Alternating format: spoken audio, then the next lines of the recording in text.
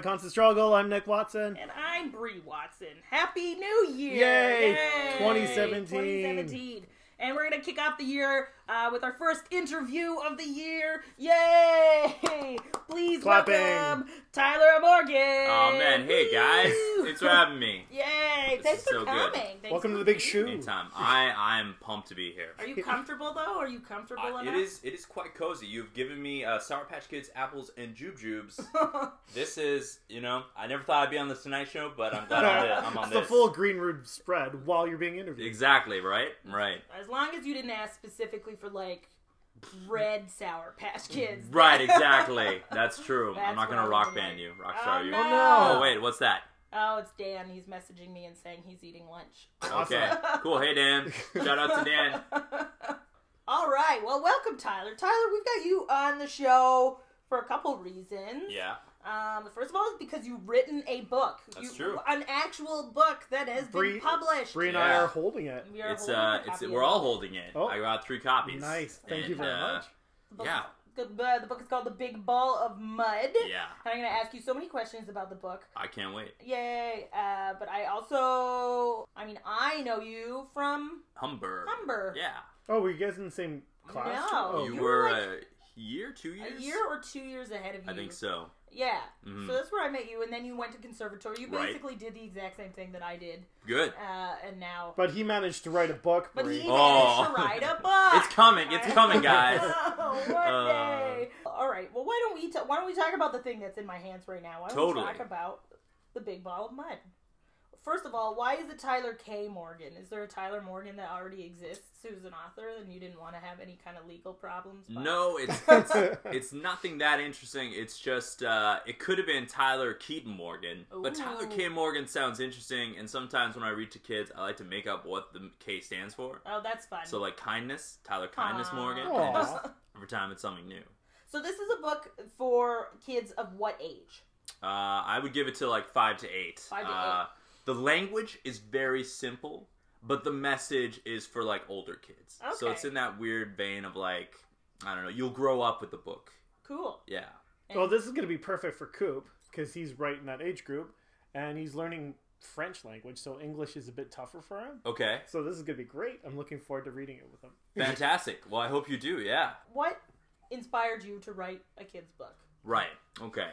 So I'm at the University of Winnipeg, Ooh. and I'm taking a children's literature class. Oh, Okay. cool. It's really cool. The first book we read was Where the Wild Things Are. Oh, And at first nice. you're thinking, it's so simple, right? Where the Wild Things Are. Oh, there's a lot going on in there. Well, that's what we learned. Yeah. And you can learn from all these things. And I actually wrote a paper on it. And what the paper was if you notice in the pictures, when Max enters the island, the monsters have monster features. He has human features.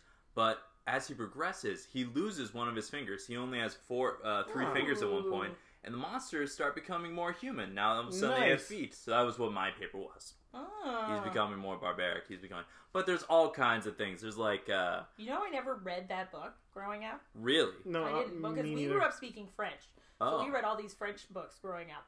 But I was not made aware of that book until the movie came out. Same. Really? And they had Super cool. the music from... Arcade Fire. Yeah. Which looked great. That movie really teaches your children how to become emo jerks. A little bit, and a lot of Freudian stuff, yeah. the mom monster actually swallows the kid and whatever. Ah! But anyways, so it was interesting, and you wanted to write a book about a mom who swallows a kid. Yeah, exactly, and then it became a big ball of mud somehow. But I just really want to.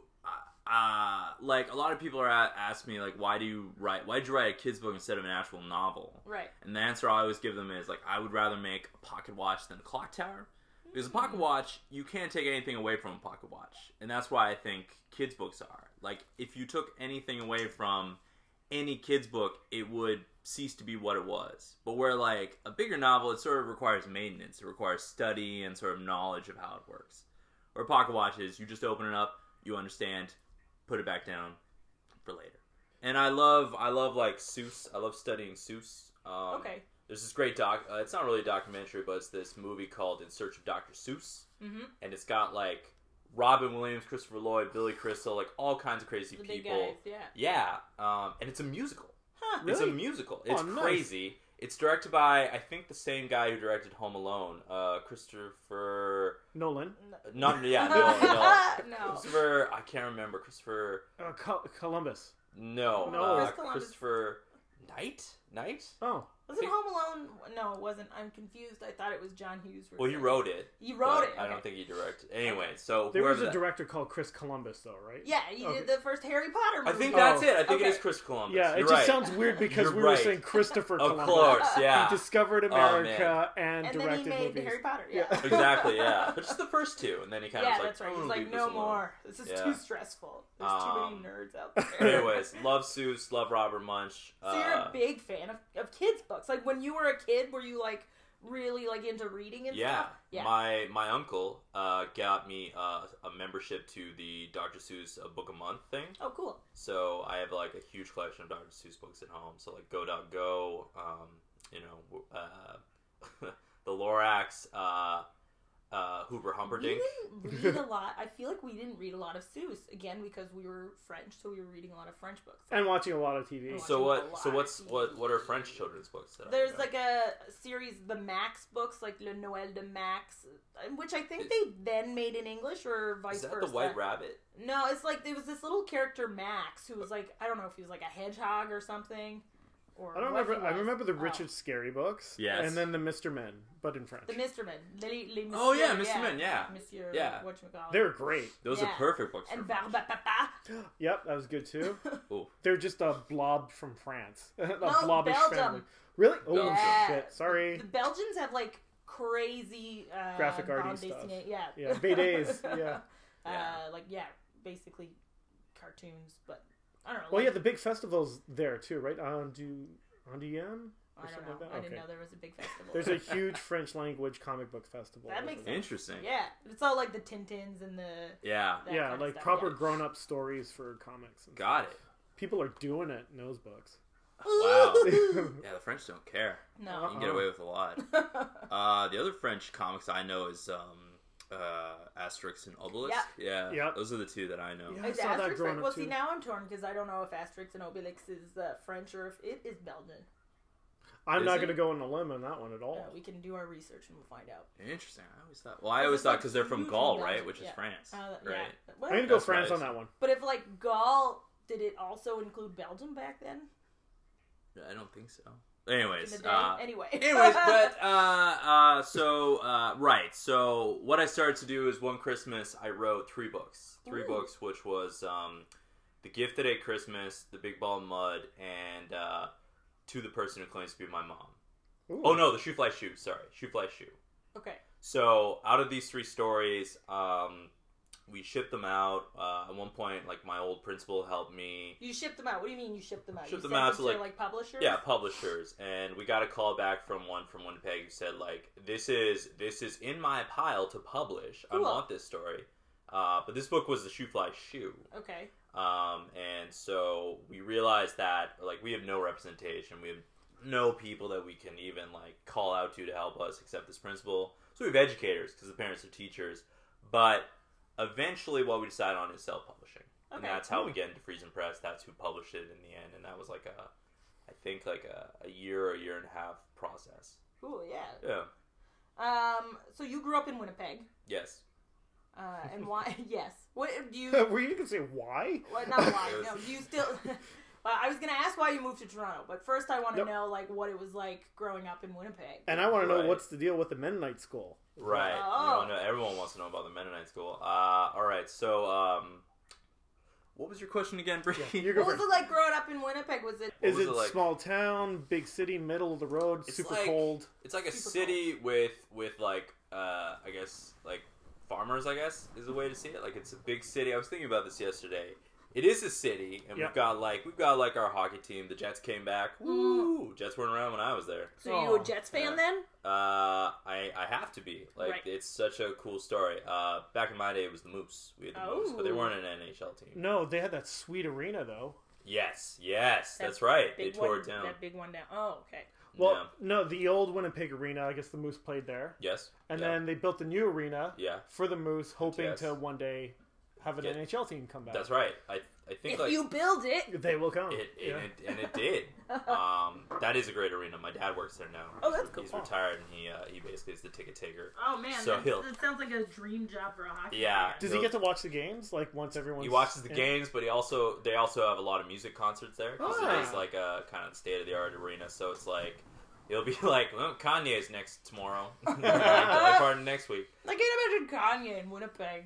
Yeah, I guess he liked him though. Dad was like, yeah, Kanye's pretty cool. Your dad's wearing a Yeezus t-shirt next time you see him. So, but Winnipeg was it's a very car centric town. Like because it gets cold, you are in your vehicles all the time, and everything is sort of. We have buses, but we clearly don't have like the public transit that Toronto has. But I really liked it. There's something like super humbling about it, I guess, coming from Winnipeg. You were there for comedy, right? I went for the Fringe. They have a really good Fringe. Yeah, second biggest Fringe in Canada. I would imagine it like a big version of St. Catharines. Would you say that's fair, Brie? Oh. Oh, well, do you know St. Catharines at all? Yeah, I know St. Catharines. All right. Is that about right, then? I would say so. Yeah, it did kind of feel like St. Catharines, but I got the feeling that it was, because it gets so cold in the wintertime. Yeah. I feel like it's almost not comparable to Southern Ontario. Oh, okay. Oh, yeah. Yeah, But even just like going to the beach felt like going to the beach in Niagara, you know what I mean? Like, we drove out an hour and we were at this super cool beach. Right. I don't remember what it was called. But it was super cool. People were friendly. There were a lot of cool cars, I remember. Yeah, it's car-centric town, yeah. So, like, everyone's, like, souped up. And they're like, people care about their, like, old motor cars, or, like, old, like, cool old classic cars. And you'll see a Model T. Really classic. I liked it. I thought it was cool, but I was like, I don't want to be here in the wintertime, though. Yeah, like, if we didn't have that winter, we probably would be, like, a major city, like Toronto or Montreal, probably. And, alright, so the NBC High School. So this was something I was going to bring up. So one thing I've always had to struggle with my life is acceptance. Okay. It's really tough. Acceptance, like, how? Acceptance in terms of what I want to do with my life, which is comedy. Mm-hmm. And you've always known you wanted to do comedy, or no? In the very, very beginning, I wanted to be a train conductor because I loved I loved me some Thomas the Tank Engine. But the parents really wanted me to be a lawyer. Like they didn't want me to be a teacher. They really were adamant, don't be a teacher, because they understand the industry and just how hard it can be. Are your parents teachers? Mom is a principal, retired. She just retired over Christmas. Here you go, Mom. They are both in Hawaii right now. Nice. Yeah. Dad was an elementary school teacher. Okay. But she was sort of where it was sort of a nicer area. He was in the East End, I think. West End. Yeah. A little bit rougher. Very rougher. Okay. There's sort of two parts of Winnipeg. There's Transcona, and then there's like the West End, which are sort of the areas you don't really want to. I mean, it's okay, but my dad told a story of like at night there was this one guy who wanted to burn his school down for no reason. So this guy had this gasoline canister, and when drunk, it can get a little tipsy. Wow! And he ended up setting himself on fire in front of this elementary school. Swung on and missed. And there's like a bullet hole in the doorway. What the hell? It was crazy. That is proper rough. So anyways, the whole point is I had to convince my parents to accept I want to be a comedian. Great. And they just looked at their bleak Winnipeg lives and said, there is no humor here. That's true. Well, you need humor in a bleak situation. Okay. That's the thing. Exactly. That's what breeds humor. So when did you decide that you wanted to go into comedy? Because you went to university, so you went and got your degree. It started after elementary school. What happened was I was sort of this kid who... I was a troublemaker. I was the kid that went to the principal constantly and had like a problem in kindergarten, though. Wow. And but the only thing was, it was because of my height. Like I was a head taller than all the students, and so when you stuck out more. Yeah, and when you get into a fight, the teacher's not going to blame the kid that's on the ground. Like the taller kid clearly starts all the problems. So what ended up happening is I just got this book about like. If I had a good day or a bad day, I got stickers anyway. So the whole point is I got out of my shell. I did this valedictorian thing, and I did theater. I always did Christmas plays. I played General. I played Joseph. I played this. There was this play called The Calowin Moo. That was like my first foray into theater, and I only had one line. The whole point was I just sit on front of the stage the entire time. Animals come out and they're like, Cal, why won't you move? And I was like, nothing. I just don't move. Then I moo at the end of it, guys. And everyone lost their shit. Everyone was like, what? You're not supposed to do that. So this led to me like doing the valedictorian thing, which involved a lot of comedy. In fact, in grade 6, you had to do a speech to get the gig, and my speech was how comedy is better than being miserable, I think, or something like that. And everyone liked that. So then I went to the private Mennonite school. It's all coming full circle, guys. Here we go. It's a private Mennonite school. It's a private Mennonite school. Okay. And so you were Mennonite, or you were raised Mennonite? No Mennonite. No Mennonite. That's a very big misconception about Tyler Morgan is there's no connection to the Mennonite. You just community. went to a Mennonite school. I went to a Mennonite school. I don't know why I find because you can not be Catholic and go to a Catholic school. So I guess that's why it's like, okay, why you must be Mennonite if you went to a Mennonite school. It's a better story, but maybe not. Let's hear. Let's hear. Yeah. So just to finish up the why I went to comedy. I went to the library at NBCI, they had a big library, and I picked out a biography on, at the time, was the king of comedy in my little mind, which is Jim Carrey. Right. So the book was called The Joker's Wild. I read it, and I was like, okay, I want to do stand-up. I want to do stand-up. Jim Carrey does stand-up. He's a funny guy. That's how I'll do my thing. And I told my parents, and they were like, ha, no. Right. So I just kept reading about comedy in this library, trying to study things. And there was Just for Laughs and everything. And eventually what happened was I heard about Manitoba's Theater for Young People. Yes. And there was a comedy thing. Mm-hmm. And I finally was like, Mom, Dad, please let me go do this comedy thing. And they said no. Aww. So this is sad. And eventually what happened was I was in the car. I remember this. I was in the car. Mom's driving me. And finally we're at a red light. It's winter. It's snowing. And I'm like, Mom, I really want to do this comedy thing. And if you love me, you'll let me do it too. And she's like, you bastard. Well, maybe in her mind, yes. But she just turned over and she thought about it. And by the time I got home that day, I was signed up for my class. Nice. Yeah. So you were able to convince her that this was something that you legitimately wanted to pursue. Yeah. And then... and way to guilt upstream. Well, I put all my chips on the table, yeah.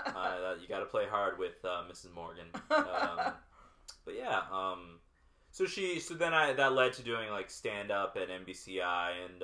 So you did stand-up at school? Wait, was that the school or at the theater? At the private Mennonite school. Yeah, okay. Man, what's comedy like at a Mennonite school? Well, that was the big thing because comedy had been sort of outlawed. I didn't know this until later, but what had happened was every year there used to be this big celebration at the end of the year where students got to impersonate teachers. And one year, one teacher was just so upset with her representation that they stopped doing it for 2 years. So there was no comedy in the halls of NBCI until they wanted to do a talent show where I was like, I'm going to do stand-up. And of course, everyone else is like singing, dancing. That's kind of it. And here's this young grade 7 kid coming up and saying, I'm going to do stand-up and make fun of all the teachers. So I was like, uh-oh. But I did it, and I got second place. Nice. And it was great. My grandparents came, and my nana tells me stories of like praying and saying, "Oh, poor little Tyler," because the stage is huge. We had this thing called chapel, which was sort of an assembly, but in a theater that sat like 500 kids. Huh. So that was my first audience doing stand up too. It's a good crowd. Have you had the crowd that big ever since? Well, I did it multiple times at NBCI, so yeah, don't worry. But since you've been in Toronto. Yeah, I know the how to perform in front of 6 peoples now. You gotta have a range of who you perform for. So that's sort of the private Mennonite story. I also ran for president there, school president. I did a mural, and there's now a mural in NBCI that I'm in. Oh, I'm actually sweet. In. They did a production of The Wiz, that classic, retelling of Wizard of Oz. I played the lion, and the Dorothy, Tin Man, Lion, Scarecrow are in the mural. Ooh. Yeah. So your lion is up there. My line's up there. In fact, I had an audition this week for Cannibal the Musical. How'd that go? It went really well, I think. I was looking at the posting for that, and it was like, man. It was like, oh. Yeah. Polly Perkins, I think, is the only female character in that. So I'm sorry, Brie. You didn't go in. End up going. Yeah. So yeah, I think it went good on Tuesday. I sang it's a mean old I'm a mean old line, which is from The Wiz. Oh, nice. So the song I did from way back is the song I'm doing now, and why not? yeah. I remember in the audition they said, "Do you have any questions?" And I was like, "You're gonna like what I got." Confidence. Ooh, confidence. Did you recognize anybody at the table? Not anyone at the table. Okay, no. because I'm wondering, because didn't they just do this like not that long ago? And it was Wednesday. I For mean, me, not the audition, but they did Cannibal the Musical like a year ago. Yeah, the Panasonic Theater. Yeah. So what's going on? Like, well, this is a tour in the States. So okay. Yeah. So I assume they would be touring with the same cast, but I guess not. I think it's just a new cast. Well, I think they want a non-equity crew. Of course, right. Yeah. Okay. I think that's what they're going for. I see. So we'll hear January 10th. All right. So. We're going to expect a video from you on January 10th. Really? So just saying, listen, Brie and Nick. I got it. I did it. Oh, man. It would be awesome. Yeah. I really, it's one of those things where you just want to be a part of it. You don't care what role you get. Did you watch it when it was out? No, Okay. but I was a fan of the movie. I was a fan of the movie. Yes, I did many times. I paid many hard-earned dollars. Oh man, but it was good. So I hope that answered both your questions. That's sort of what it's like being in a private Mennonite school. Did you have to do like churchy things at all at school? Yeah, every day 6 on the school day cycle, we had chapel where we would sing worship songs, and we'd have like some sort of a guest speaker. We had a pastor there who would like organize guests and everything, and it was pretty fun. I remember one time we sang the Proclaimer song, 500 Miles. Mm-hmm. And we only did that once, but I really liked singing that song. I'm like, this is a worship song? But it was good. I just read this article about Mennonites and the like pride community within the Mennonite community. Is it good? It was pretty interesting. Okay. I thought they shunned electricity as well. Like that might be Hutterites. There's sort of Amish, Hutterites, Mennonites, and Mennonites are the ones who adapt, but they're very they're very pacifist. Oh, cool. All right. Yeah. And they were super homophobic. Really? For a time. Oh, for a but time. now there's a lot more progressive. Yeah, there's a ton of Mennonites in the Niagara region, in like Niagara on the Lake and stuff. Interesting. Okay. Yeah, because they're like it came back from is it Germany a Dutch and thing? stuff. Oh, okay. Germany, Dutch. Yeah, I guess it must be. That makes sense. Yeah. Yeah. And what about Pennsylvania? Is that Mennonite or is that just Amish? I think that's Amish. Yeah. Also Okay. Amish. Yeah. No, because they did come out with this new. CBC's got this new show coming. Yeah. Oh, sure. Yeah. And those Breaking Bad with Amish people? Well, it's true. But though. I thought it was supposed to be Mennonites. Okay. So But that I don't looks know, so there super must be, traditional as well, though. Yeah, so there must be some Mennonites who are. They're like, have you still done very- cooking the shit, Jebediah? Yeah. Yeah. Yes, I have. Yeah. It's really good shit. That's good math. It's not meth, it's coke. Cocaine. Yeah. Why is it gotta be Coke?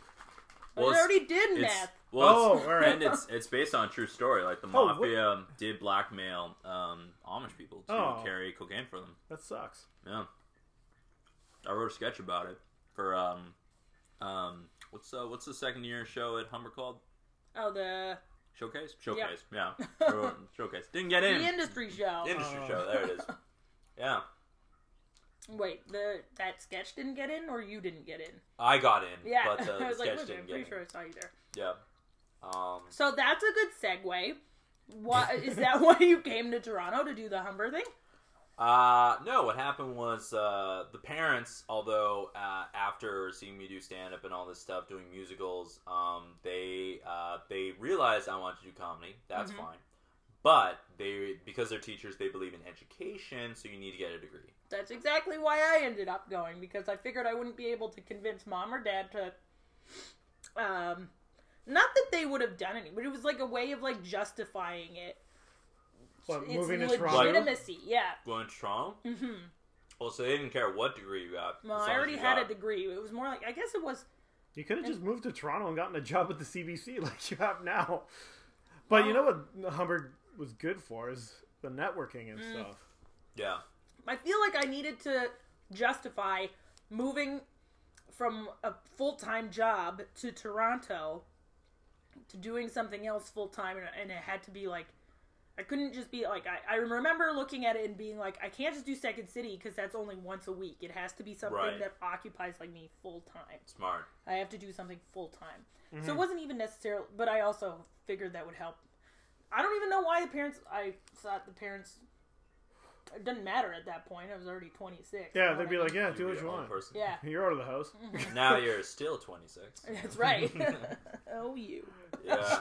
You said you struggled with acceptance, but it sounds like once you convinced your mom, it was like, boom. Not true. Okay.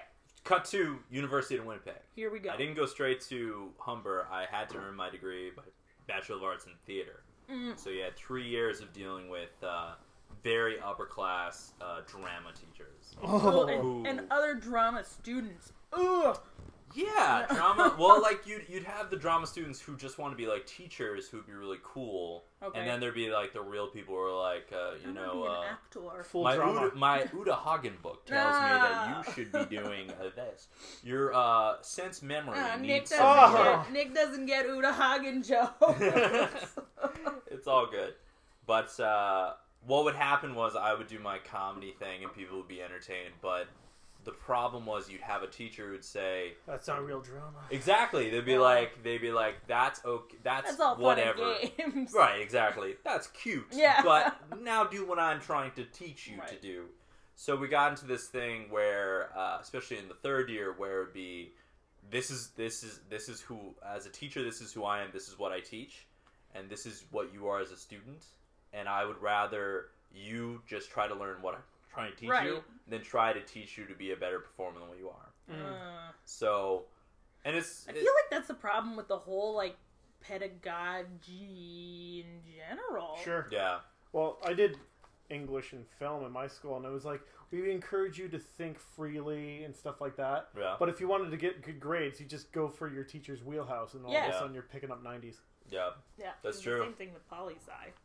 Yeah. Well, we're teaching you how to think critically, but if you think exactly the way that I do, and then you prove it in your essays, then you'll pass. Yeah. So, yeah. And I guess, like, their argument always to me was, you know, as a performer, it's good to have all the tools in your wheelhouse. Oh, yeah. which is fine, but my thinking was, I'd rather you just make me the best performer that I'm trying to be. Right. You know? And maybe it was me kind of realizing, like, I feel like with acting, the way I describe it is, it's like a guy holding up a mirror to himself, and the real, like, legit actors are like, I'm gonna hold that mirror so that it shows who I am and the real vein of humanity and for its ugly sides. And then as an entertainer, you kind of want to shatter that mirror and have sort of this distorted view, still of humanity, but it's kind of funnier and oddly looking. That's the way. And I want to be an entertainer. I don't think I am an actor. I think I am, like, an entertainer. Cool. Yeah. No, it's interesting. Nothing wrong with that. You came to that realization, though, at a young age. Yeah. So you still have to convince your parents about that. Well, you got to earn the degree. So 3 years, earn that degree, then it's like whatever you want to do, you're fine. So dealing with all these teachers and everything. I love the film course. I took a film course, and, like, film was great. We did this, we did a Swedish version of Jurassic Park. So, like, it's sort of a cheaper version of Jurassic Park. So it was like a hands-on film thing. So exactly, you're actually making film. Yeah. Oh, well, you're making your own film, That's and cool. then there's a team project as well. That's cool, because you were acting in them. I guess that makes sense, right? If it was part of your theater training? Yes, you had to work on other people's films and have, like, be like a sound crew or something, or actually star in them. That makes sense. Which I was like, star in them. The other thing we did was, the other cool thing is the teacher at the time was like, you know what I would do with Jurassic Park? I would remake it so that the park's open, there's lots of people, and then the dinosaurs get loose. Right. And I'm like, that's Jurassic World. Yeah, he just wrote that movie. He predicted that movie 6 years earlier. So I think that movie makes more sense, but they're probably limited on budget, so you couldn't have too much human-dinosaur interaction or something. That's my theory. Oh, like the 6 years earlier? Yeah. Yeah. No, that makes sense. Or maybe actually at the time it's just like, marvel at the dinosaurs. I think that's what it was. Yeah, it was like, look at the CGI dinosaurs. Yeah. And animatronic dinosaurs. That's right. Which still hold up. Sick. Look at these animals we've designed with no butts. Yeah, Where does the food go? That's the real mystery of the movie. They didn't have butts? No. Kevin Smith did a okay. bunch of jokes about it. Yeah, so then after I graduated this school, my mom, of all people, looked up, it's a classic story, looking up online, comedy school. Oh, man, and it's Humber. interesting you say that because I had a sit-down meeting before the holidays with a few people at Humber, and that was something that Mark Breslin said. He's like, you know how most of these kids find out about this program? Their moms. Their parents. Their parents are looking it up online. Yeah. I was like, That's it. That is pretty interesting. Yeah. Yeah. I guess if you've got a kid and you're like, my kid's hilarious. Yeah. What are we going to do with them? Or this dummy thinks he's a comic. What do I do about it? Yeah. How do I set him straight? So your mom found it. You applied. Did you audition by tape or did you come? We went to the school, and I remember I wrote... wants it. I want it. But also, it was important to my parents to see the school, so my dad came with me. To make sure it was real. Yeah, to make sure it was real. That is fair. But when we pulled up in the cab to an old skating rink that had been remodeled as a school, we were like, It's still so cool in there, though. It is really cool. Yeah, it's such a cool facility. Yeah, but obviously for my audition I wrote this bit about there's going to be a newer testament. There's a third part of the testament coming out, and it was all sponsored by Pepsi, and there was this love triangle. Twilight was big at the time, so Jesus got into a love triangle with this girl from Motel 8, and it was him and Lazarus. It was and the tagline was both of these guys came back to life. But which one will come back to love? It's so terrible it would work. It would work, yeah. Oh, man. Back in the days where I was just trying to do my best. I think this is funny. Oh, man. But I got in 2 years. And how did you like it? Did you like the experience at Humber? Being somebody who had already a degree under their belt, I find there were fewer of us than there were of people who were fresh out of high school. Yeah, there definitely were fresh faces. And if I had to do it again, I probably would keep it the same. Would you have just gone straight to Humber, or would you have done university stuff? No, I think it was important to get the education that I got. I agree too. At Ottawa U. But I wish there had been a separate thing at Humber for people who already had an education. So not for people who had to learn how to be at school. Well, it's a college. It's not a post-grad thing. There for a while there was a post-grad program that was comedy. Oh, okay. Yeah, right. And they got rid of it and just made it the 2 year. It was a 1 year thing, and then they got rid of it and turned it into this 2 year program. Right. But anyway, I don't know, because I found it challenging to work with a lot of people who were fresh out of high school and all they wanted to do was get drunk and fuck each other. You know what I mean? Right. I was no, that's true. Okay, that whole part I've already lived through all of that. I don't need to see a bunch of horny 17-year-olds anymore. Let's just get to work at this point. I don't think anyone needs to see that. Yeah. But I don't know. Anyway, that was a challenge that I went through. I don't know. Right. Your constant struggle. That was one Your of my constant struggle. struggles at Humber. Yeah. Yeah, Humber for me, the experience I talk about Humber is I came in, and I think everyone comes in with this idea of, I'm going to do improv, sketch, stand-up, write a pilot, get a screenplay. Right. And you're going to do it all, kid. You're going to bat a million. Yeah. Everything's coming up Millhouse. That's right, exactly. And little by little you realize, well, maybe I don't want to do it. Yeah. And then little by little you're you get down to what you really want to do. That's or pretty, at least two things. That's super helpful, though. It is, though. Yeah. For 2 years, that's a really quick, I think I love the teachers. Let me just say, shout out to Larry Horowitz, I love Larry. Bruce Peary. Bruce Peary is still a really great guy. You're lucky you got Bruce. I had a class with Bruce, not a course with Bruce. One single class with Bruce. Yeah. He's great though. Yeah. He I had 3 conversations with him where he convinced me to keep going in comedy. Oh, that's awesome. I like one thing with Bruce was when we were doing our audio or like our audio sketch. I don't know if you had to do that. It was like a radio sketch instead of like it was sketch for radio instead of like sketch for whatever. Anyway, and I did it with Bruce, and he was so encouraging. Yeah. And he was basically like, "This is a well-written piece of funny work," and I was like, "Oh my god, nobody else has told me that." Yeah. Oh, so many good things. All the other feedback could be possible. Oh my god. Or even just like getting feedback. Oh, yeah. Oh man, a lot of feedback yeah. I found. Yeah. It was more like, okay, cool, you did your thing. Next, great. Yeah. We had after school sketch with Bruce where you could perform in him, and he would give you like 10 minutes of just notes on what you did and how you could improve it. That's so good. Like, I feel we had Eric Toth, and I don't feel like he gave us those notes. He like wrote it down in like assignments and stuff, but it wasn't. I don't know, and it was so hard. At least in the sketch group that I was assigned to, because half the people like didn't want to write at all. Yeah. Like they didn't. I don't know. It was hard to work in a group with people who weren't committed. Was it because they were drunk and horny? Yeah. Yeah. Yeah. Well, that was their sketches, right? Or some of them were just like, "Oh, what do I have to do sketch for? I just want to do stand-up." Right. You totally get those people where it's like, I'm just dealing with this because I want to get through. Well, the shitty attitude sure points to stand-up comedy for you, sir. Yeah, that's a good point. Yeah. Anyway, I feel like this is me complaining about Humber now. No. Yeah. I'll complain about Humber. Like... There goes the Humber sponsorship. No, I am very thankful I went to Humber. Me too. But there are people at Ottawa U that I couldn't stand. You know what I mean? Right. There was this one sucky lady, people are everywhere. Everybody, yeah. Nothing to do with the program. But the cool thing is though about, and Mark Hallworth told me about this, is that's a simulation of what the real world is like. You're gonna work with people that want to fucking drink all the time, Brie, and that's true. That gave you that experience to work with it. That's a good point. And now I don't work with those people. No one's fucking at the CBC? What? All right. Wait a minute. Sorry. There goes our CBC. Oh no! I'm sorry, guys. Oh man. Damn it! This podcast was just about to go on Radio 3. We're independent forever. Man, boy, these Sour Patch Kids are really tasty that I'm eating. Go. Oh, this one's got a pube in it. No, we were so close. The money was coming through the door. All right. I do like Humber. Can I tell you this one thing that made me hate improv? No.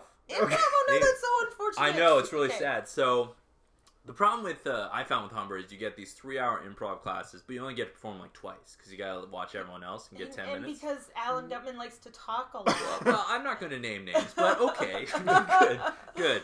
But boy, he really liked to name drop, eh? Oh, I remember when I taught John Candy. Because he was part of he was the musical director for the very first cast of The Second City here in Toronto. Oh, nice. Which is like a big deal. That's a big deal. But at this, anyway, he did have like a lot of stories about like, he was like, did he tell you the one with, what's his name?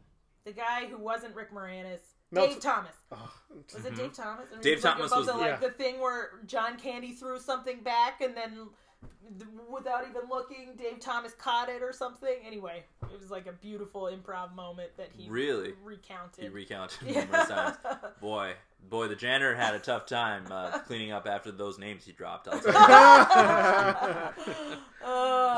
you. But anyway, so the improv thing is, so it's a little frustrating because you're not really progressing with just 2 times a week performing. You don't get to play enough. And as much as people think that you can learn from watching other people, you really can't. You're kind of just in your own thing trying to understand the criticism that's been given you, or just support your friends by laughing with them. You know where improv where you do get better watching is if you go watch people who are better than you. Yes, but if true. You're just watching your co-worker or your classmates who are on the same level as you, it's kind of like I'm just getting the exact same information over and over and over again, which can be beneficial. Well, I mean, at the start, aren't you just building your foundation, kind of? I guess it depends. Like, because I guess it's the same. Like, I already had some improv. You know what I mean? Me too. So there was some things that I was like, and then it was similar working. Well, never mind. I guess we should just let Tyler talk about it. No, I like this. We're talking about the deep stuff. I like how cozy we're getting. It's funny, closer, listeners. We are getting closer as this goes. Thankfully, cuddling against Nick. We're getting close to the mic as well. So that's right. That's a healthy colon you got there, Nick. It's a well-oiled machine. There you go.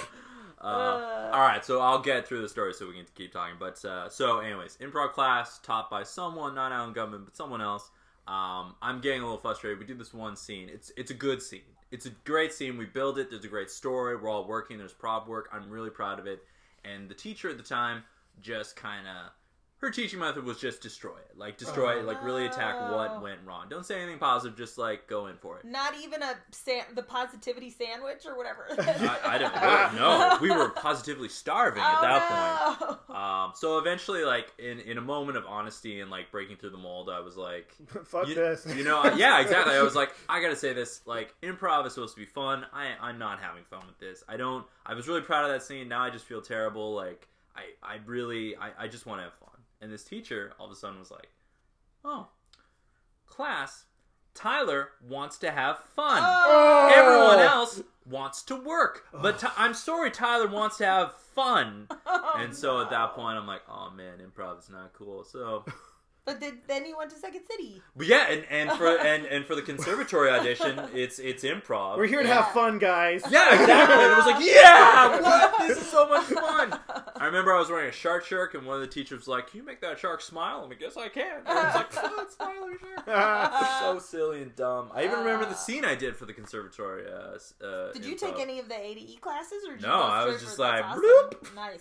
I think the Humber thing really helped with that too. Well, when I asked to do it, they're like, "Oh, you went to Humber, so you could start in level C then." Oh, really? So it wasn't like you could jump to conservatory. Oh man, that's okay. I just did C and D, and then I went to conservatory. So I didn't do A, B, or E. I think that's almost did C and D. That's almost better though, because then did you know any of the teachers you had in conservatory because of that? I'd probably seen them like around Second City. You know what I mean? I had seen them before, but it also meant like I got to work with Brian G. Smith was my level C teacher, and he's great. And I got to work with Rob Baker, who is my level D teacher, who I absolutely adore. Going into conservatory, I don't know where we are in my story comedically. Is that okay if I jump into conservatory? Oh, you can go wherever. We're just playing jazz with it, baby. We're just playing jazz with it, baby. So, yeah, okay, so conservatory. I really enjoyed conservatory. Like, doing conservatory, I at this point, I had moved to Toronto completely. The parents had to be like, "Oh, Tyler's not coming back." Like, I have an apartment. Okay, cool. So you stayed in res at Humber then? Is that what you're saying? I was an RA. Oh, that makes sense. Yeah. You could stay for free, right? No, you still have to. I think it's weird. It's like you get paid, but you still have to live in res. Were you day jobbing at the same time, or were your parents bankrolling the comedy education? Well, with an RA, what you can do is you can always assign another person to take your shift. Like at one point, there always has to be at least 2 RAs doing rounds at around 8 o'clock and 11 o'clock, and then you do like a little report. So I was lucky because I could always just like if I had like a sketch show or a stand-up show, I could just like there's like 11 other RAs that I could just book. Oh, okay. So it was okay. Like I didn't get screwed over, and it wasn't really a day job. It was more like a nighttime job. So it was okay.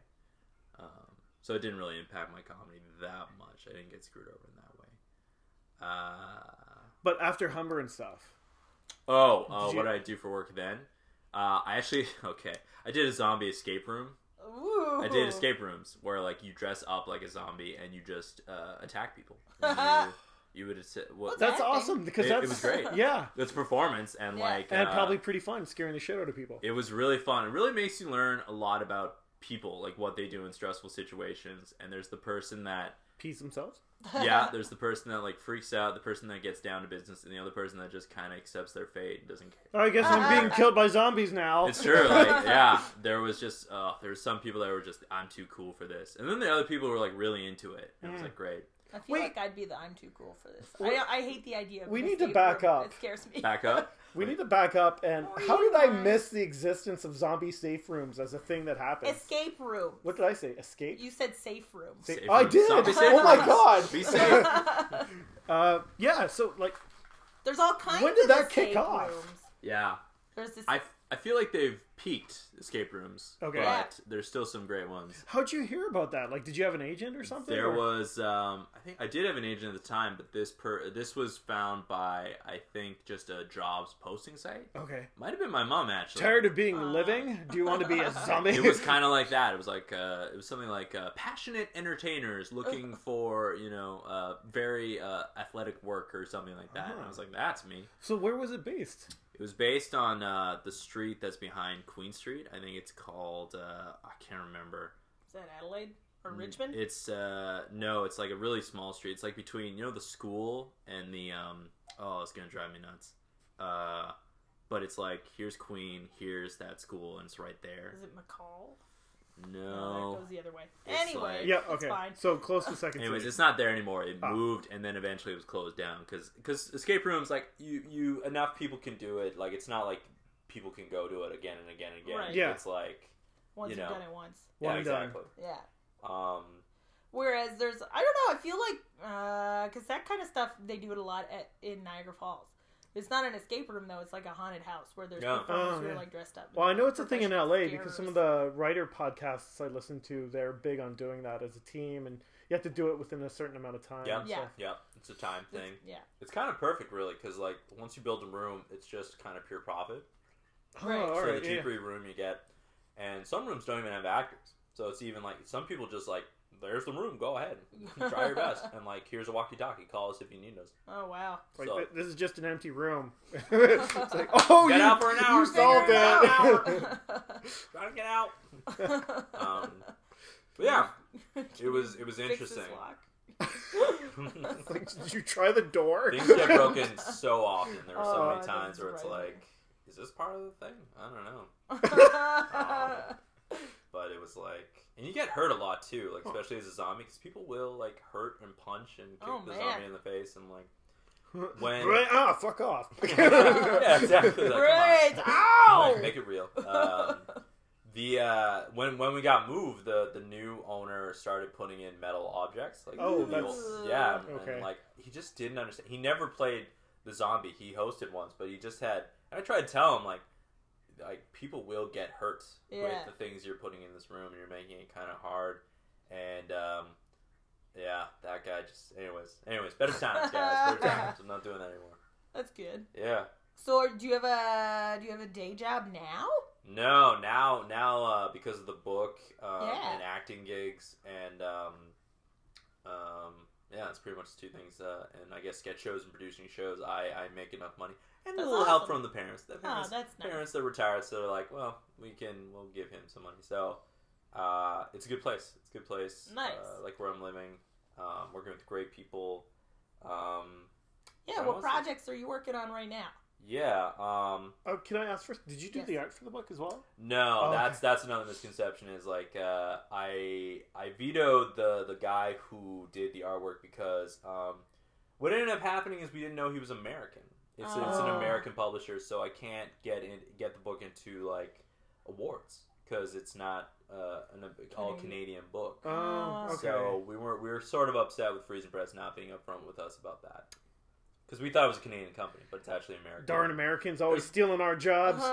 Yeah, exactly. And there's all kinds of undertow things that I probably will not self-publish another book. I will try to get it out the old-fashioned way. Well, it probably helps the fact that you've already got one out and published. That was the idea. It's Yeah. it's out, and I've read to schools. Yeah, that's I fun. can visit things. I love to read months coming up, so hopefully people will get me out there for that. But it's great. And you went to Winnipeg and you did like a tour in Winnipeg. It was with a bunch of great. Stuff. Are you going anywhere else with it? Well, okay, February 1st, I produced this show called 0 Hour Ooh. every Wednesday. Bree's been on it. I have. Yeah, you hosted with Ned. Ned. Good guy. And it's my birthday. We're gonna launch the book, but and I haven't told this anywhere, so this is a podcast exclusive. You should make people pay more for this. Yeah, exactly. This is the one you got to pay for, $1.29. It's Sex T-Rex, Mantown, Ooh. and I didn't get S&P, but Matt Folliott is apparently putting together like a super troop for me. Sweet. So those are the 3 troops that are going to be on that night. So it's man. birthday, really great troops, and book launch. That is a to-do right there. To do. What day was that again? We're going to write that February 1st? Yeah, Wednesday at 9:30 at Comedy Bar. All right. And so now I'm just trying to think of like something really cool. Because like last year, I don't want to make you guys sad, but last year, I didn't even think my birthday was worth celebrating, to be honest. Like, I didn't do anything, and I didn't go out with friends or anything, and I just kind of sat home and was sad. But this year, that's kind of you learned your lesson. That's right. Even the parents from Hawaii are coming into Toronto to for the book see launch. That's awesome. So you're making a big deal out of this birthday. Yeah. How old are you turning? I'm 26. Okay. Yeah. So you didn't do anything for your quarter century birthday? I didn't. It was really, You're making up for it now. I'm making up for it now. I don't know what to do that would be fun, though. Like, both for the Zero Show. Because I tried to do, like, for the Christmas one, I got a snow machine. And I had, like, Jennifer Lloyd dress up as Elsa. She does kind of look like Elsa. She does. She pulled it off. Yeah, she did French braids and everything. She really, like, went all out. She's really great. She's ironically, she's a teacher trying to break into the industry. This is her year to explore, and she got an agent. I'm really glad she's doing well. Sweet. Yeah. What kind of acting gigs do you do? A lot of commercials. The latest thing was I won a tour for Cannibal the Musical. Right. January 10th, and I do commercials. So there's this one where they're looking for comedic duos. It's for Jigsaw. I mean, there was a posting in the community, and they want like a Minotaur and a Centaur for a commercial, and the Minotaur is jealous because the Centaur is the handsomer, like more appealing, and the Minotaur just kind of hates his brother. So we went in as a duo, and who'd you go with? Well, it's me and Andrew, but we emailed them first, and then we'll hear back. But we have a video with it, so we're really like showing off everything. Nice. I'm also in a sketch troupe, which came out of the conservatory because I worked with Andrew Harris and Cameron LaPrairie, and we're producing a monthly show now. And that we missed because both Dave and I were disgustingly ill. Wait, I was sick, but Dave had something. I don't remember what it was. It's all good. It's all good. I was like, I'm so sorry, we can't make it. But Bree, we should thank you because like you were sort of the person that always gave us like the Humber sketch night, and like really gave us the sort of start to creating sort of our. Well, you guys took advantage of it. Like, I don't understand why other people don't take advantage of it. Yeah. Like, you guys were there, like, almost every week. Yeah. And anytime I was kind of like, I don't get it. Like, these guys do it. What's wrong with everybody else? Literally everybody else. Like, you have Monday night, a free space where you can work on anything, and it doesn't matter if you fail. It doesn't matter, like, it was great. You just get the stage time. Guaranteed audience of whoever was performing before you. At least that. At least, there's no risk because everything is free. Yep. And it doesn't matter at the end of the day. So why wouldn't more people take advantage of it? Anyway, I don't know. I'm feeling very heated about this right now. Well, even now, February 13th, we're headlining. So we're really excited. At the Humber Show. Yeah. So I'm very excited about producing those. But I would like to say about live dudes is like the other thing I had. Two other struggles here. The second one was working with others. Right. Can I tell you? There's two stories I want to tell you guys because I think you guys will really like them. I like them. I'll say so. I had a friend in Winnipeg. We're gonna go back to Winnipeg, and his dad said he had a pilot. He had a pilot and he wanted to produce it. Ooh. And so when I was coming back for Christmas, this was a year ago. We were gonna read this pilot and we were gonna produce it over the Christmas break. And we were really excited because apparently he had a contact in Toronto. He might get it to the CBC. I don't know. So I'm really excited to read this pilot. So we get there. I drive to his house and just count all the red flags that happened during this pilot reading. So first of all, it's supposed to be a half-an-hour comedy. It's 38 pages. That's too long. That's right. But also, it was supposed to be 44. The printer didn't work. So it's missing 6 pages for some reason. So we sit down, and I'm the only sort of actor there. And before they even start talking about it, the guy's like, okay, I just want to tell you a little story about how I came across this. Oh, no. He was a pizza delivery man. Oh, great. And he was delivering pizza to a guy's house, and all of a sudden he realized he had a leather jacket, and he produces television. So he went to this guy's house, And the guy said, well, do you have any ideas? And he pitched him this pilot. And the guy said, I love that idea. I'm going to give you money. Not an amount. That amount wasn't made clear to me. I'm going to give you a money. Money. And apparently he's moving to Toronto. That's his contact. Oh, no. And when you get this done... I like this. We're tallying it up. I'm counting the red flags. Counting the red flags. And so, okay, great. So we got that story of how he wrote this. Wait, did he live on the east or the west end? He lived neither. He was that would have been the real red flag. It's like, wait a minute. So then we read it, but first everyone gets a beer except me. So everyone starts with a beer to drink. Wait, huh? They didn't give you a beer? I just didn't want one because I was there to read a pilot, not to drink. I'm fine with the beer at the pilot reading. Okay. Yeah. So I'm not counting that one as a red flag. So we start reading it. So the plot is basically it's a travel agency. Wait, I think what kind of beer was it? It was course. Okay. Yeah, that's a red flag. That's a red flag. There you go. And there's one guy who drank 8 beers. Oh my god! Because it took us 2.5 hours to read this 38 pages. Red flag. So red flag. And that's not even with the full 44 pages. So so we start reading it. Halfway through, this guy, it's the same guy who drank the 8 beers, lights up a joint. Nice. And so he's smoking it, and so reading it, what the story is, it's a travel agency in Winnipeg called WTF, Winnipeg Travel. Fucking count it! Yeah. And so this American goes, and they've got all these wacky characters, and there's like he's got 2 of the actors playing like 2 of the characters. So there's this one guy who does a whole scene that's just himself talking to himself. Ugh. And he can't do like the character is oh, get this, guys. He's a Jewish mayor with Alzheimer's. Hilarious. Ugh. It's pretty rough. That's a red flag. Red flag for sure. Mark that down. So we read it, and like there's this other guy who's his name's Been There Done That, a very hilarious Indian character. And so we get through all this. Long story short, it's sort of insane. The plot is the mayor is trying to go for re-election, and he's running up against a dog. That's the plot. God. No. So it's a little rough. To be honest, though, it does sound like the kind of thing the CBC would watch. That's true. That's the thing that I'm like, there's something here. This is Schitt's Creek, isn't it? Basically. Yeah, just fish out of water story. So, but also he wants to film it all with an iPad. That's his special gimmick. What? He wants not real camera, not with sound, just this iPad and follow people around. Oh wait, this was just last year, wasn't it? Yeah. Yeah. Okay. So we're beyond the point where like that's a good idea. Yeah, exactly. Yeah. So anyway, so we read this, and I'm friends with his son. That's how I know him. We've been friends for years. We actually met at M2IP, and we started talking. So I sit down with him, and he's like, "Okay, I know it's a little rough, but do you think something's there?" And I'm like, "Yes, there is. Here's what I want to do.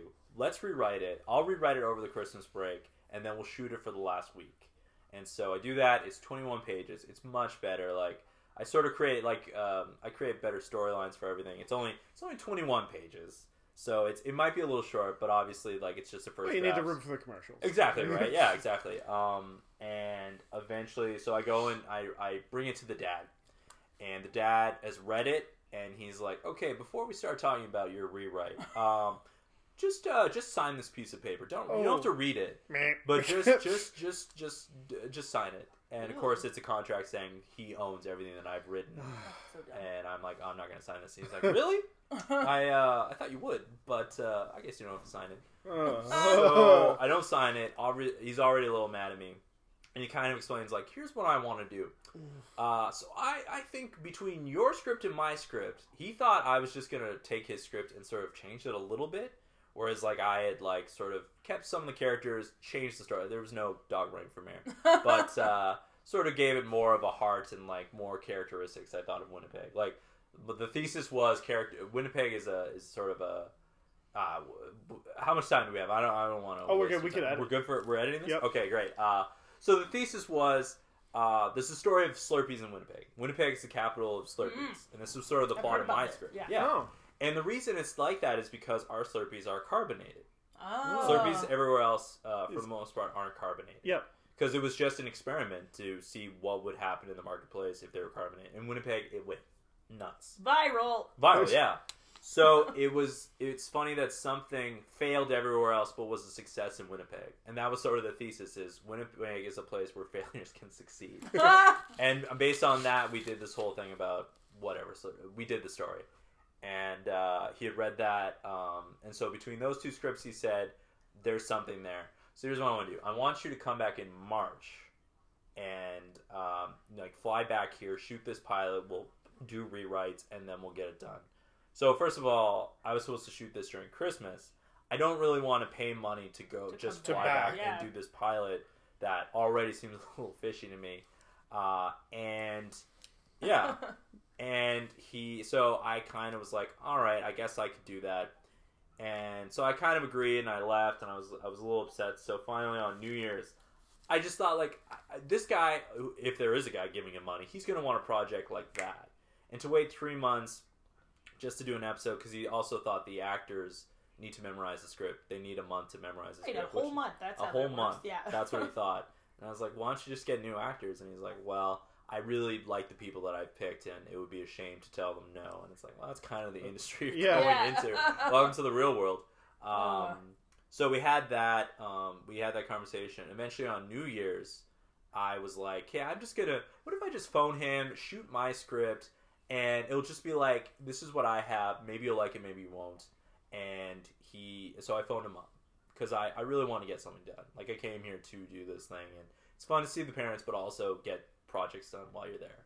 And so I phoned him up, and I get my friend, and I'm like, listen, here's the thing. I explain to him what I want to do, and he's like, Tyler, I knew you'd do something like this. You're just going to take the project for yourself. You're going to change it. I knew you'd do something like this. And he screams, cusses me out, whatever. What is this rated? What is this podcast rated? I've been swaying several You've been times. Oh, you're right. I'm sorry.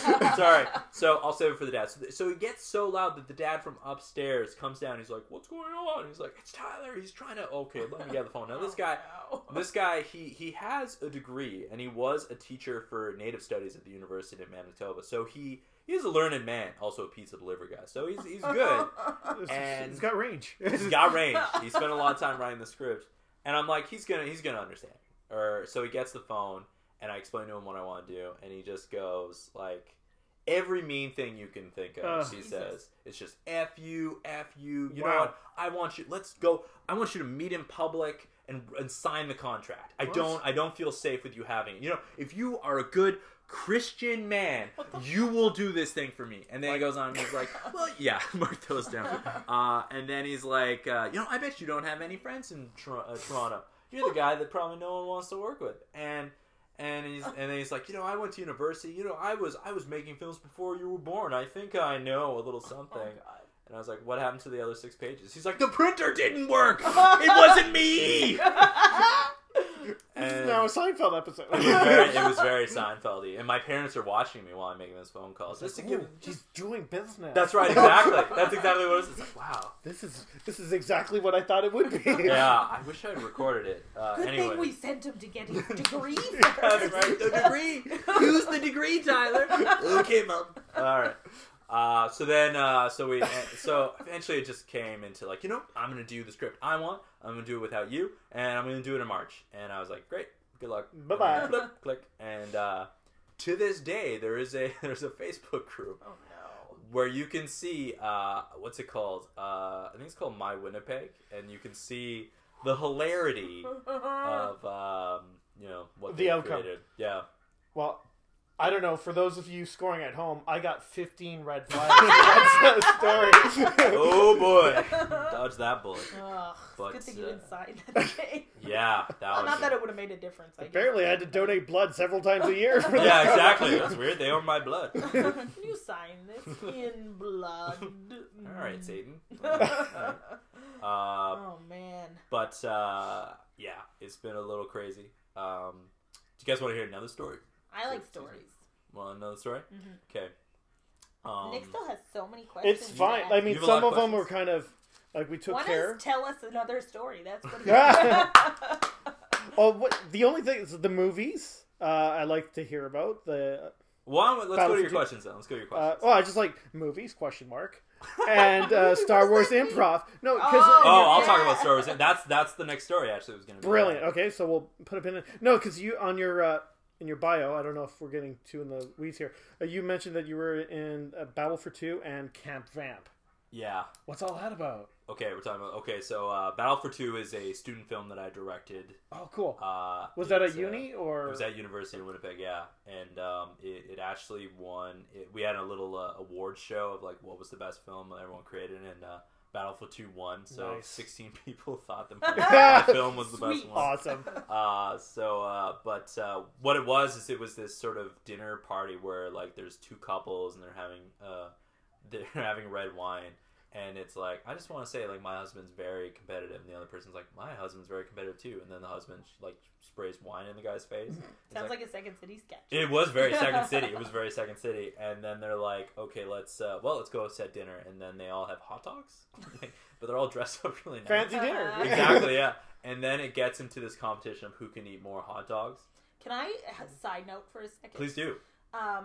Yesterday, 2 days ago, I had to go bring my computer into the shop, and I asked what the most like common stupid problems are that people will have to bring their computer in. Yeah. And the guy said one of the most common things is people dropping red wine on their computers. Really? So white wine is fine. Yeah. What? Red wine? Yeah. All right. Yeah.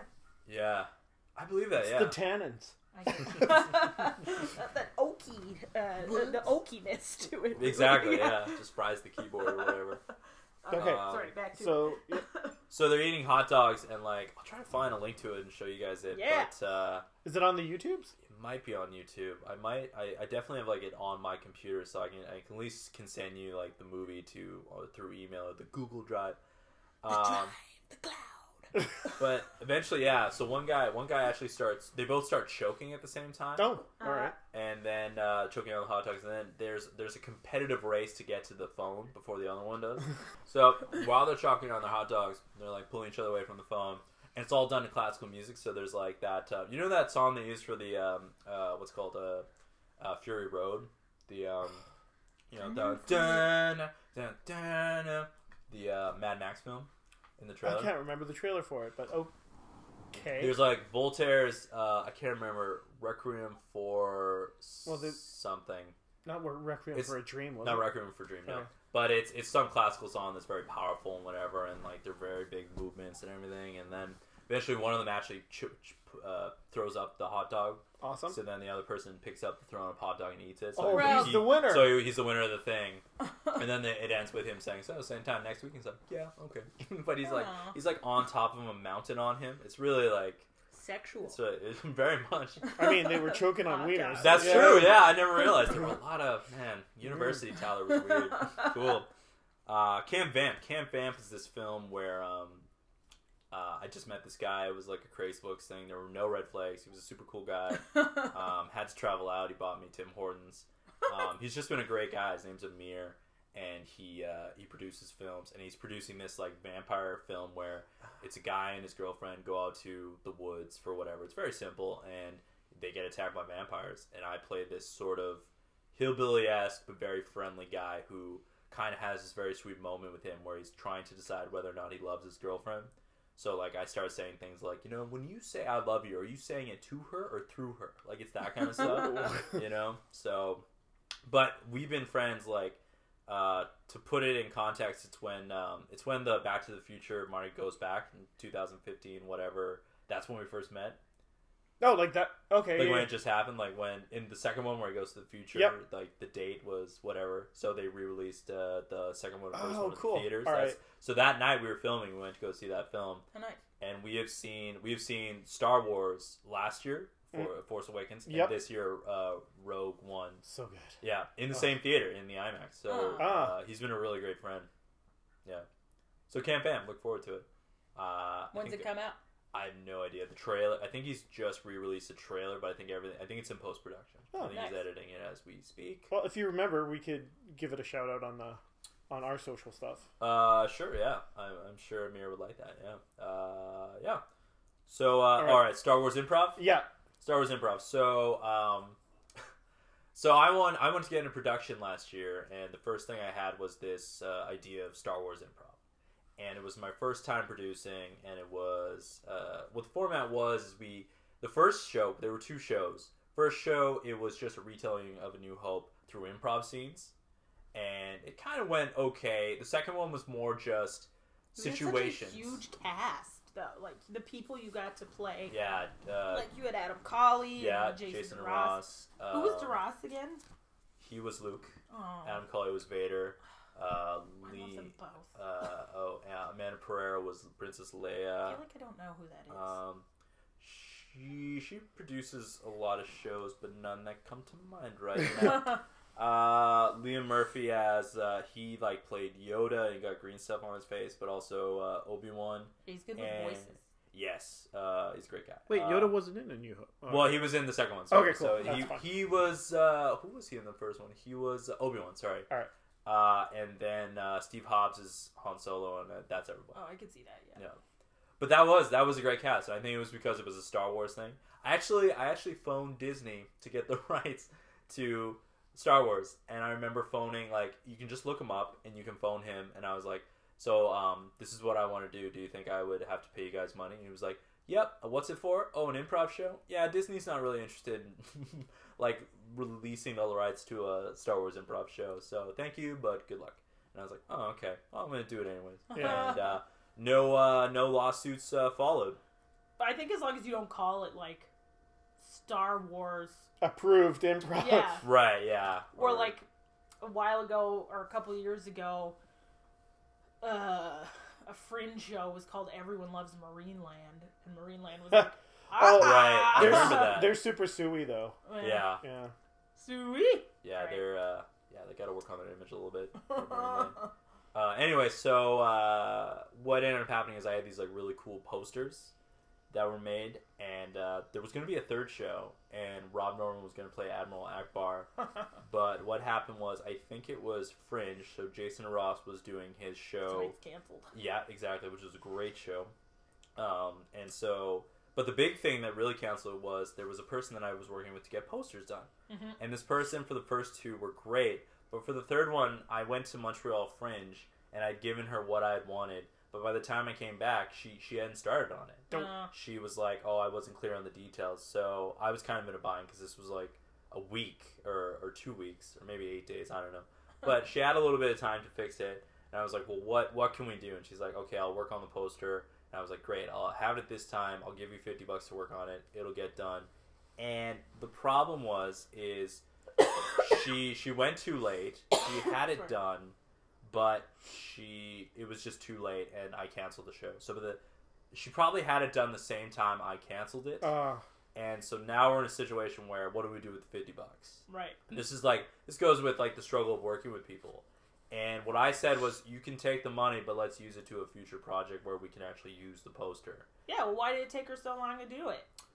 I think, she got mad at me because I apparently hadn't given her enough details on what I would want to do.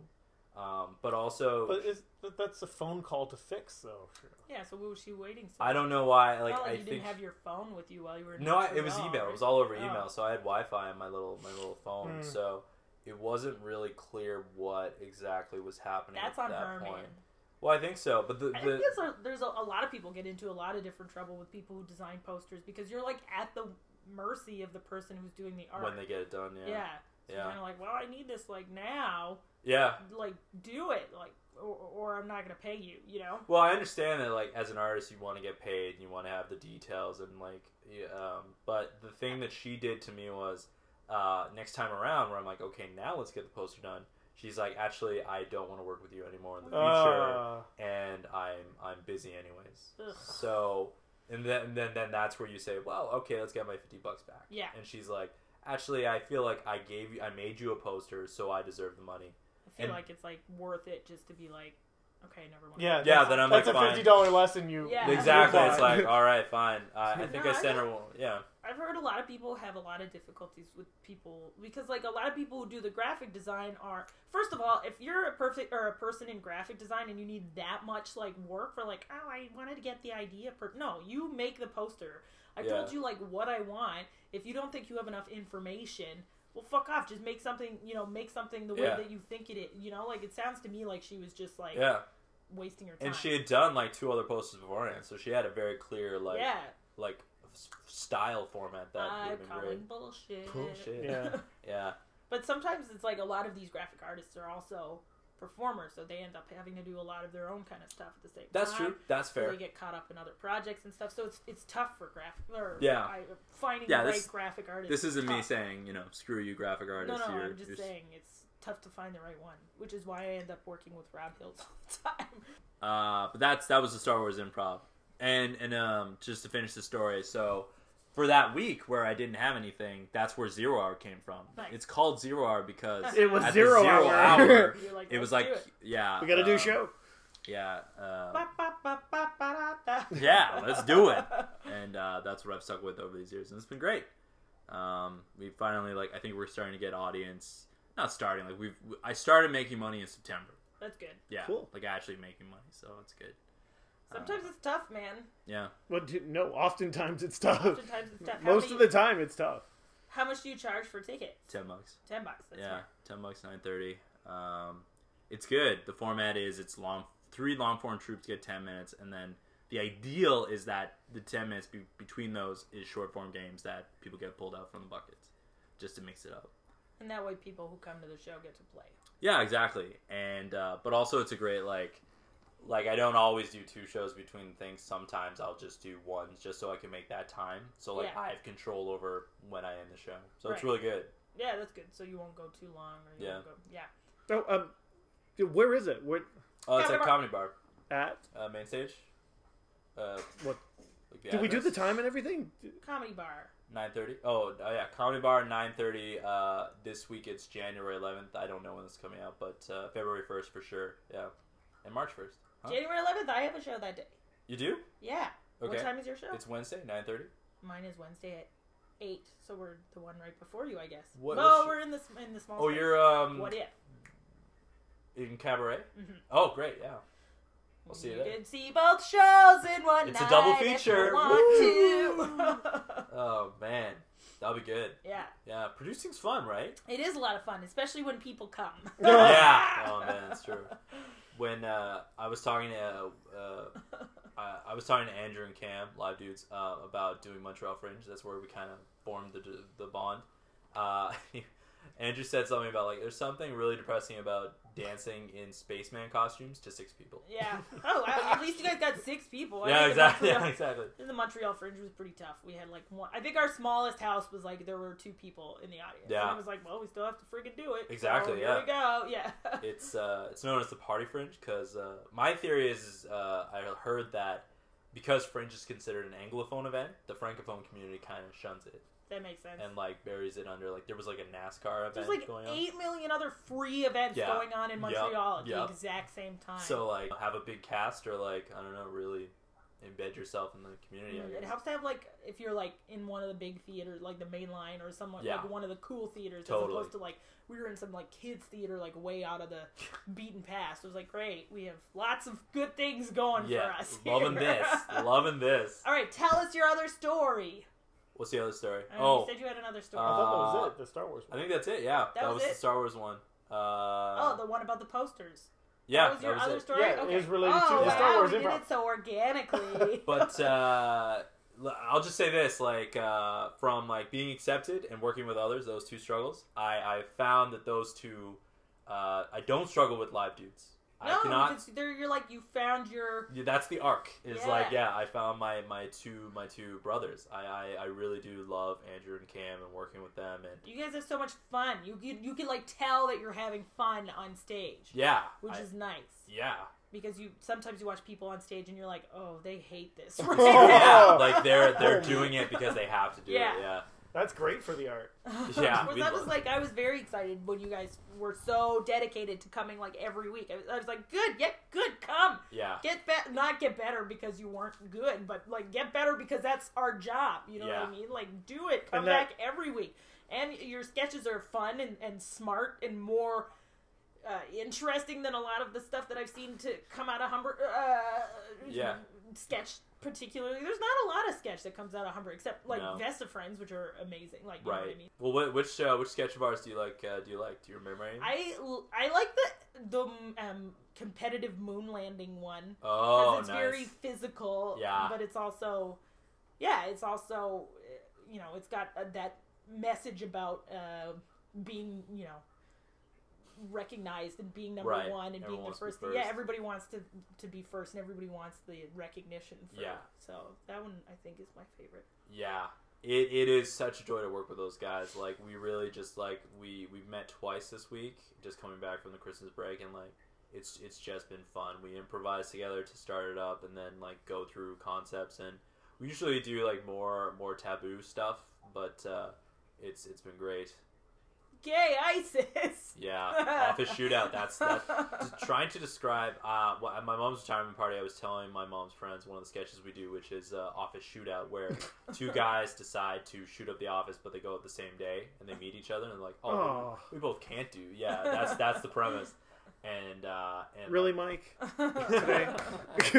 That's what it was. It's like, in the beginning, it's like, boy, I hope everyone's at work today. You're right, yeah.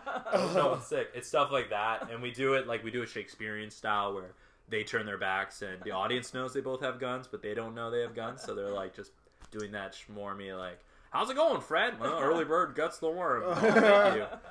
And then, but that's called irony. Yeah. But that's the ending of the line, is like they come to this conclusion of, like, if one of them's afraid that if they both shoot up the office together, they'll look gay. And the other one thinks they'll look like ISIS. So they decide to write "Not Gay Night ISIS" on the board, and then one of them doesn't have a pen, so he gets on his knees to get the pen out of the other guy's pockets while he holds the guns. Oh man! And then the guy comes in through the elevator, and he's like, "Oh my gosh, gay ISIS!" And then and then they're like, "No, that's all." But so it's like taboo, but at the same time, we're just impish little men trying to make the audience laugh. So we kind of get away with stuff like that. But again, it's fun. It's silly. Silly is my favorite funny comedy. What? Yeah. Words. Yeah, man. It sounds then that you've conquered all your struggles. They go on, don't worry. You know what? You want to hear the new struggle? Yes. The new struggle of 2017 is it's I have a lot of fingers in a lot of pies right now. Pie fingering. Yes. So your struggle is that your fingers smell way too good. Way too fruity. All fruity pie fingers. Fruity pie fingers. That'd be a good candy. Pie fingers.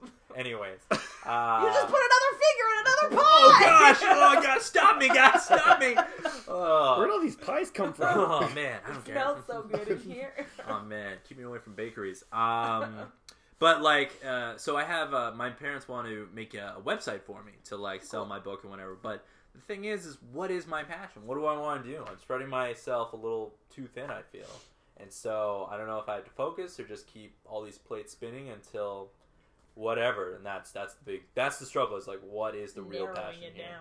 Is it like storytelling? Is it like, do you want to tour with the boys? Do you want to act? Like, the answer is yes to all of those. I think that totally. Like, I honestly, Why not? Why not? If you enjoy it all, then why not explore? I think that was like one of the things about going to Humber. They're like, well, you got to figure out what you are. Are you a stand-up? Are you a sketch that's person? the figure or are you thing, an right? improviser? Yeah. Which one are you? And I was like, I kind of like all of the above. I think post like multimedia and stuff, that's not going to be the driver anymore. Like, you can do multiple different things and be renowned for it. And you kind of have to now too. Like, you have to have a diverse range of skills if you want to. Or it's not so much that you have to; it's like you can. Yeah.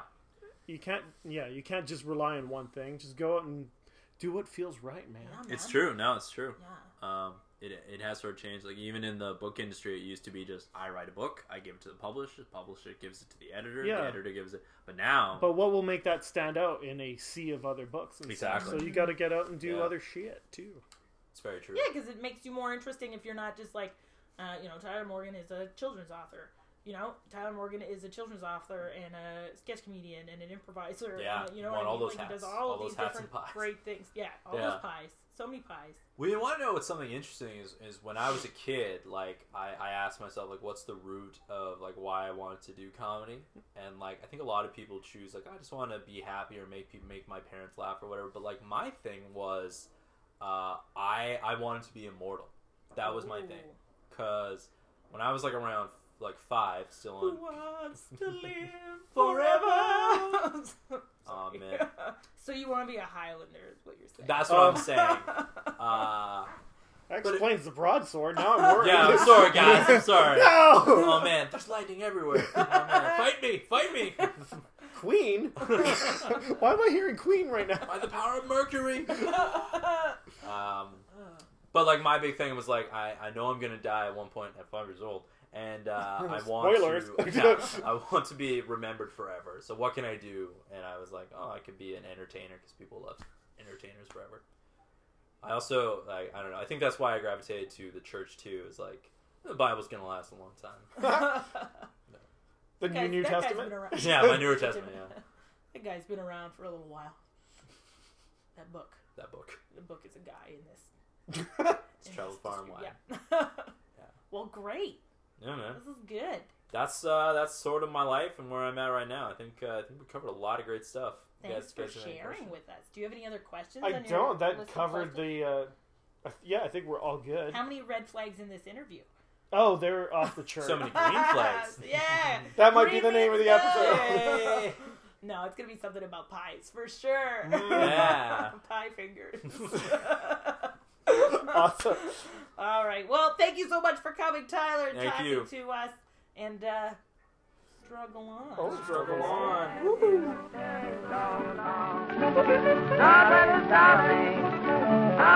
Hey, gang, it's Bree from the podcast. If you're a fan of the Constant Struggle podcast, you might want to consider becoming a patron of our podcast by going to patron.podbean.com/strugglepod and helping us struggle on this year. Thanks for listening, and we'll see you next time. Struggle on. And I would not